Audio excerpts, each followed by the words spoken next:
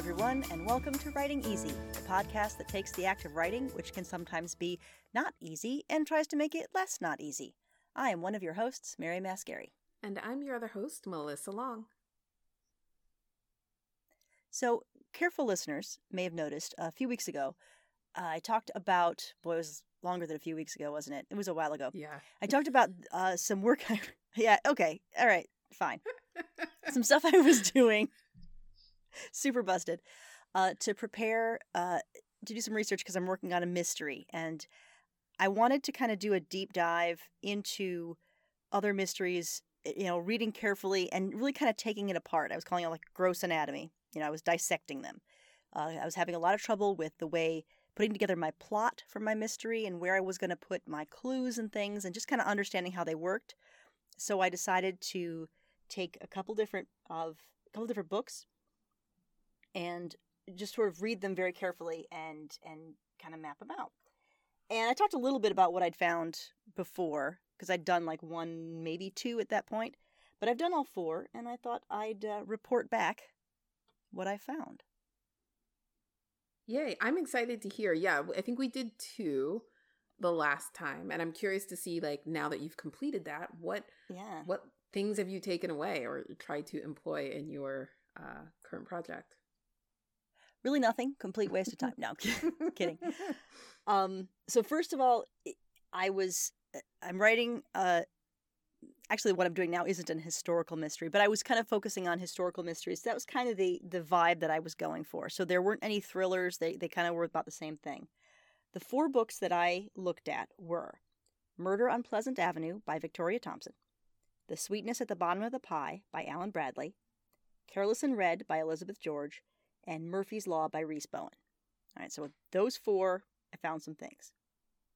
The first thing that I was very surprised to discover was that there weren't that many clues. Really? Like I was thinking like, oh, clue and everything, but no, there were like little leads and little pointers, but actual like clues, things that I would consider like a really big thing, were about like 5, maybe 10. Careless in Red had a lot more. Careless in Red was a lot more complicated book, more complex. It had a lot, but a lot of them were tiny, just like really just kind of pointers to get to a next scene rather than what I would call like a big clue, like some real big learning. So that was a big load off my mind because I thought I had to construct this really complicated puzzle. And like, no, not really, not as much. Just, some general things to kind of keep the things moving. But as far as like big piece of information, not that big a deal. And in fact, most of them came in about the last half to third of this book. So the pace increased greatly. So like at first it was just kind of like, loo-doo-doo, here we go, here's the thing, oh, maybe this. And then it really wasn't until the end of the book, the third act, maybe if you want to call it that, or, the last part, where it really got into, oh, here's this piece of information, everything just kind of, hit really fast. Which again, huge load off my mind. Thought I had to construct this complex thing. Not so much. Really just kind of tell a story and then throw it all at the end.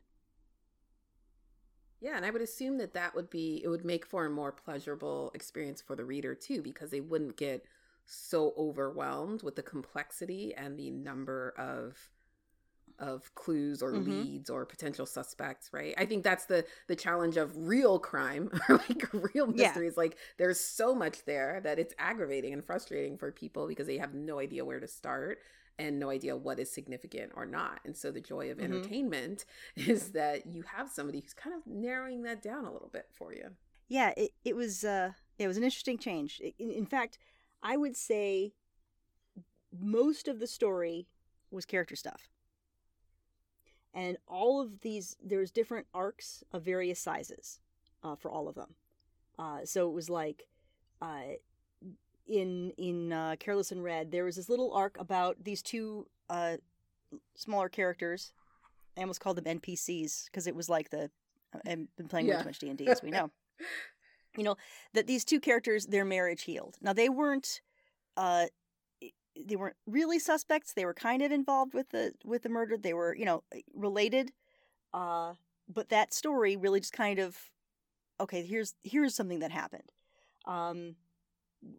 In Murphy's Law, it was about Molly Murphy finding a job. That was part of her arc. And that's, it drove them through the story. It was things that happened, but it was a lot of character relationship stuff that hooked off of the crime, that were related to the victim and the murder, rather than, it being such an intellectual puzzle. Now, again, this is the genre. I think there are other styles of mystery where it is a puzzle, but that's not what this is, which is really great. Right, because all of these were armchair, private eye, cozy kind of investigation stories, not FBI agents. Yeah. Exactly. In fact, for 2 of them, they were amateur sleuths. For the other 2, they were professionals, detectives, but all of them were not, hard crime. They were all very, like I said, armchair, kind of cozy. Yeah. The other big thing that I learned was that the past, like the really old past, is important. So what you end up having to do is, or at least, learning from this, is kind of writing 3 stories. So first you have the backstory of that really kind of leads to the murder, but it's usually, for 3 of the 4, the murder had its roots in an event in one of the characters' childhoods. All right, so that's kind of a nice way of making it harder to solve, right? Because the thing that caused it happened 30 years ago. Mm-hmm. So it's a nice thing. So you have to write that story of what happened 30 years ago. I mean, you don't have to write all of the details, but you have to figure out what happened. Then you have to figure out the story of the murder itself. And then you figure out the story of solving it. So those 3 levels, which again, that sounds kind of daunting for me. I kind of liked it because I broke it up, right? I had 3 things to pick out, and then they all, fed from each other. So I was able to go back, start with that original backstory and then use that to build on, the other layers. But again, that's something you kind of saw it, but I never really noticed it so much from reading. I mean, maybe it's obvious. I don't know. Maybe I'm clueless for not have seeing that, but I thought that was really interesting. That there's a backstory. There's always a reason for why it happened, but the fact that so much it was way in the past was really interesting to me. And how does that impact the way that you think about plotting a mystery now? Because I know when I was doing a murder story, a murder story. That sounds good. This is good words. When I was killing someone, wait, I mean, not really. But I got caught up in this idea that I couldn't write the current story until I had to do a whole brainstorming session around what was the crime and the murder that took place, which was in the past. Somebody had been charged wrongfully. Yeah. And so I had to do all of this back legwork for something that wasn't even going to be in the show for several episodes. So it was yeah. But I think you're right. I think that was the right thing to do because it gives you the foundation to work from. And especially if it's something like a show or something where it's going to be coming out before it's done. If you're writing a book, you can Bill and Ted it and take it back and feed things back in. But if not, having that backstory worked out is just a treasure trove for you, because then what you need to tell people, right? What happened. And you can go into the scenes going, okay, this is the person who did that thing back then. Got it. Oh, see, these 2 people, they know, but this guy doesn't. And you can write that in. So I think it's a huge, important step, very valuable step to do, is to work out that backstory before you even meet the sleuth, before you even figure out who's solving the mystery. Write the story of the victim and the murderer and what happened and why. Get that all worked out. And I think that's a huge, it'll make your life so much easier. And the fact that for like I said, most of them, that backstory happened, way, way, way in the past. Yeah. That made a huge difference. And I may be somewhat spoiling these books by saying that. I don't think I am. Sorry if I did. Maybe I'll put a warning at the beginning. Like, I just realized that might be kind of a spoiler. If you really want to read these books and you haven't yet, stop. First of all, I recommend it because they're all fantastic. They're all parts of really great series, really well written, lots of fun. But yeah. But if they're like me and, over 40 and have like a very short attention span and no memory, it doesn't matter. Like, oh my God. I can pick up this book in a few weeks and I still won't remember anything you told me. That's the other thing that I noticed is that hiding clues is actually a lot easier than you think. And some of the ways that they hid them was because you didn't know the backstory, you don't have the context, and so you don't understand what that means. Right? So someone could say something and it has absolutely no meaning. And then later you go back, once you know the backstory and have all that history, that's how you hide the clues. At least it's one of the ways to hide the clues. Is because it only makes sense in the context that you know, because you worked it out, but the reader doesn't because they don't know that part yet. Yeah. So that was really great. What was the other thing I had? I kind of talked about the pace. Yeah, I mentioned this kind of at the beginning. The solving pace increased as the book went on. So for 2 of them, the ratio of solving to not solving scenes was about 1 to 3. So by that I mean, for every scene that was really about solving the crime, there were about 3 that were not, that were just about what the character was going through. And some of that didn't necessarily lead into the murder. It was just like, here's what this character's going through. Here's what's happening. In Murphy's Law, this is about Molly Murphy, who's a woman, it's really fun, woman who is in the late 1800s, who comes from Ireland and has to get into the U.S. And she's got some adventures on the boat, which tie into a murder. But then there's also stuff about like her trying to find a job and her living with her crazy cousins and her doing all sorts of stuff. That just are her story. And there's a lot of that at the beginning. So I now know I can kind of take my time. I can take the time to develop the character because that's what really people are. Well, I don't know if that's what people want. I don't know what people want. I know what I want. But that helps kind of settle you in. For the other 2, the solving pace stayed kind of constant. And that was for The Sweetness at the Bottom of the Pie and Murder on Pleasant Avenue. For Murder on Pleasant Avenue, it was very late in the series. It's like the 25th book in the series. So there wasn't much to do to talk about the characters. Like people know them by now. Like, dude, you know everything about these people. Although she did have some other stuff. There were some other things that she was developing in there. But at this point, the book's about solving the crime. And then the other one is The Sweetness at the Bottom of the Pie. And that in that one, the character, the sleuth, is I want to say 12-year-old girl, 11-year-old girl. She's amazing.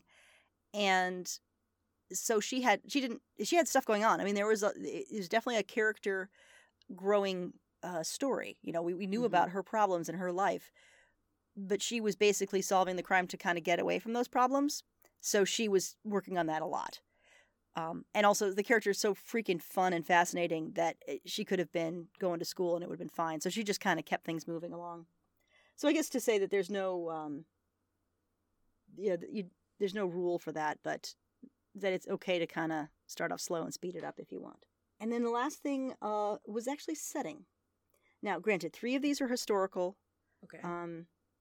But even the 4th one, the Careless in Red, which is contemporary, the setting is really important. For all of them, they had like lots of these interesting places to go, so they moved a lot to different places. It was like, I go here to learn this, and I go here to see this. There's so much trying to find different angles to things. Going to different places made a big difference, and they all had a lot of different settings. I was listening at the settings. There was 5 or 6 or 7 at least for each of them, if not more. So that's another thing that informs your setup when you're starting to work. Think about locations. Think about where this is set and think about where people might go. Right now I'm writing something set on a college campus. So I'm thinking about, okay, what are the hangouts? What's the pizza place? What's the bar? Is there a frat? Is there a dorm? I drew a campus map, and to to flesh out these locations is an important aspect. And I think it's an important aspect of any mystery because of, you're observing. It's a thing to observe, and one of the things you observe is where you are. I don't know. What do you think? Yeah, I would assume it would be important because people are going to have connections to the settings, and the setting is going to be where you have, like, that's how you draw your suspects. Essentially, it's like who else was around, who else was coming and going into these spaces. So it seems like you would have more communal spaces, and that would play an important part in, like, their ability to find clues or the ability to make sense and interpret the access that they have, the security. Like, there's so many different layers and ways in which you can complicate the mystery or hide the true killer criminal based on the location and the setting. Yeah, I think it's a good point. It's a very important tool. It's a useful tool for you. So, set up your backstory, set up your settings. Those will help you as you're trying to put this together. And then your character relationships. Those are the three things. I kind of went in thinking a mystery was all about the clues, and it's really not. The clues are there, but I also need the backstory, the character relationships, the setting, and working on those things. That kind of tills the field for me to just sort of drop my clues in, which come from the backstory and the murder. Those three storylines I have to work out, and to make that third one, which is the actual book, work well. Yeah. I feel like that third one, I feel like the setting, though, is the hardest, because that's where you write yourself into a corner, right? Like, that's where you have to go beyond the obvious of, like, how did this person get in here, or how the person do X, Y, and Z and go undetected, or, like, I feel like that's where you get all the really tough challenges, and where it's easy to fall back on cliches or tropes or things that have already been done, and it becomes predictable because you're like, oh, well, like, I've seen this trick before. So it's like the Sherlock Holmes and the locked room kind of thing. It's like, oh, how do you go through that kind of scenario and planning? And it's like, you, as a writer and a creator, you have to go beyond those first 5 quick thoughts of, like, this is the solution. That's trying. It's exhausting to do that. But also I think that where you get those things is going to be in defining your setting and your backstory and your character relationships really well, because then you come up with some new stuff, and that helps you, those three interact, and that gives you all the stuff you need for your story. Now, you said 3 of these were historical, so a lot of the fun is seeing the world of that time. Because people love history. People like to learn about how things were. And in some ways, there is some aspect of some of these books that's just a tram ride to take you through this cool old place. I would argue that for the Murder on Pleasant Avenue, which is totally blanked on the name of the series, the Victoria Thompson's books, and it's a Gaslight Mysteries is the name of the series. A lot of the appeal is the cool historical stuff. I know that Victoria does a lot of research, and it's just neat ways to see old stuff. Like, oh, I didn't realize they did this. And, she's really careful about her research. So there is an aspect to this. It's just a tram ride through history. And the mystery is kind of like, oh yeah, and we'll solve a crime too while we're at it. I've seen plenty of mysteries that were like that. That the whole point, what is the name of that series that's set in Africa? The Ladies in Detective Agency. It's not. Oh, what the heck is it called? Totally blanking on it. But those are, they are the calmest, coziest mysteries, and it's all character and setting, and interesting people going interesting places and being fun and fascinating. And the mystery. Sometimes the mystery is like, oh, one clue, done. Like that's it, and that's fine. And so. It's a spectrum of what kind of book you want to write, but what I've learned is that these other aspects are really important, and you can't ignore them, and they'll really help you by setting that up. This is so fascinating. I'm really glad you did this and took the time to share the results with us. So now I don't have to do it, but also because it gives me a lot of thought on some of the projects that I'm working on and what I can apply. Oh, good. Yeah, I like things I never thought of, and it's such a different experience to read a book as a reader and to take it apart as a author, Right. to really dissect it. It's such a valuable exercise, and I recommend it to anyone. If there's something you're working on, see how other people did it, and don't just, consume it like an audience member, but really analyze it, and then you can see how it works underneath. Then you can, take the cover off and look in the gears. Yeah. And and I also learned a lot from comparing, from doing more than one, because then I could see patterns, and that kind of helped. And then I could help distinguish what was this author's choice and what was a pattern, or if I saw someone do something and then someone else didn't do it, well, why did that person do this and why did this person do that? Not that there's a right way or a wrong way, but just more exposure to the guts helps, which is a gross way to say it. But it's a mystery, man. There's guts. All right, come on. We're talking about death. So, that's all I learned. I didn't learn anything else. I got nothing else to share with you. It's empty. So, yeah. So I guess we'll wrap this up. Again, I'd encourage you all to give this a try, and if you try it out, let us know and see what techniques you use to learn about it. So I guess we'll just wrap up and remind everyone that writing is hard. So take it easy. I'm Mary. And I'm Melissa. Bye, everyone. Bye.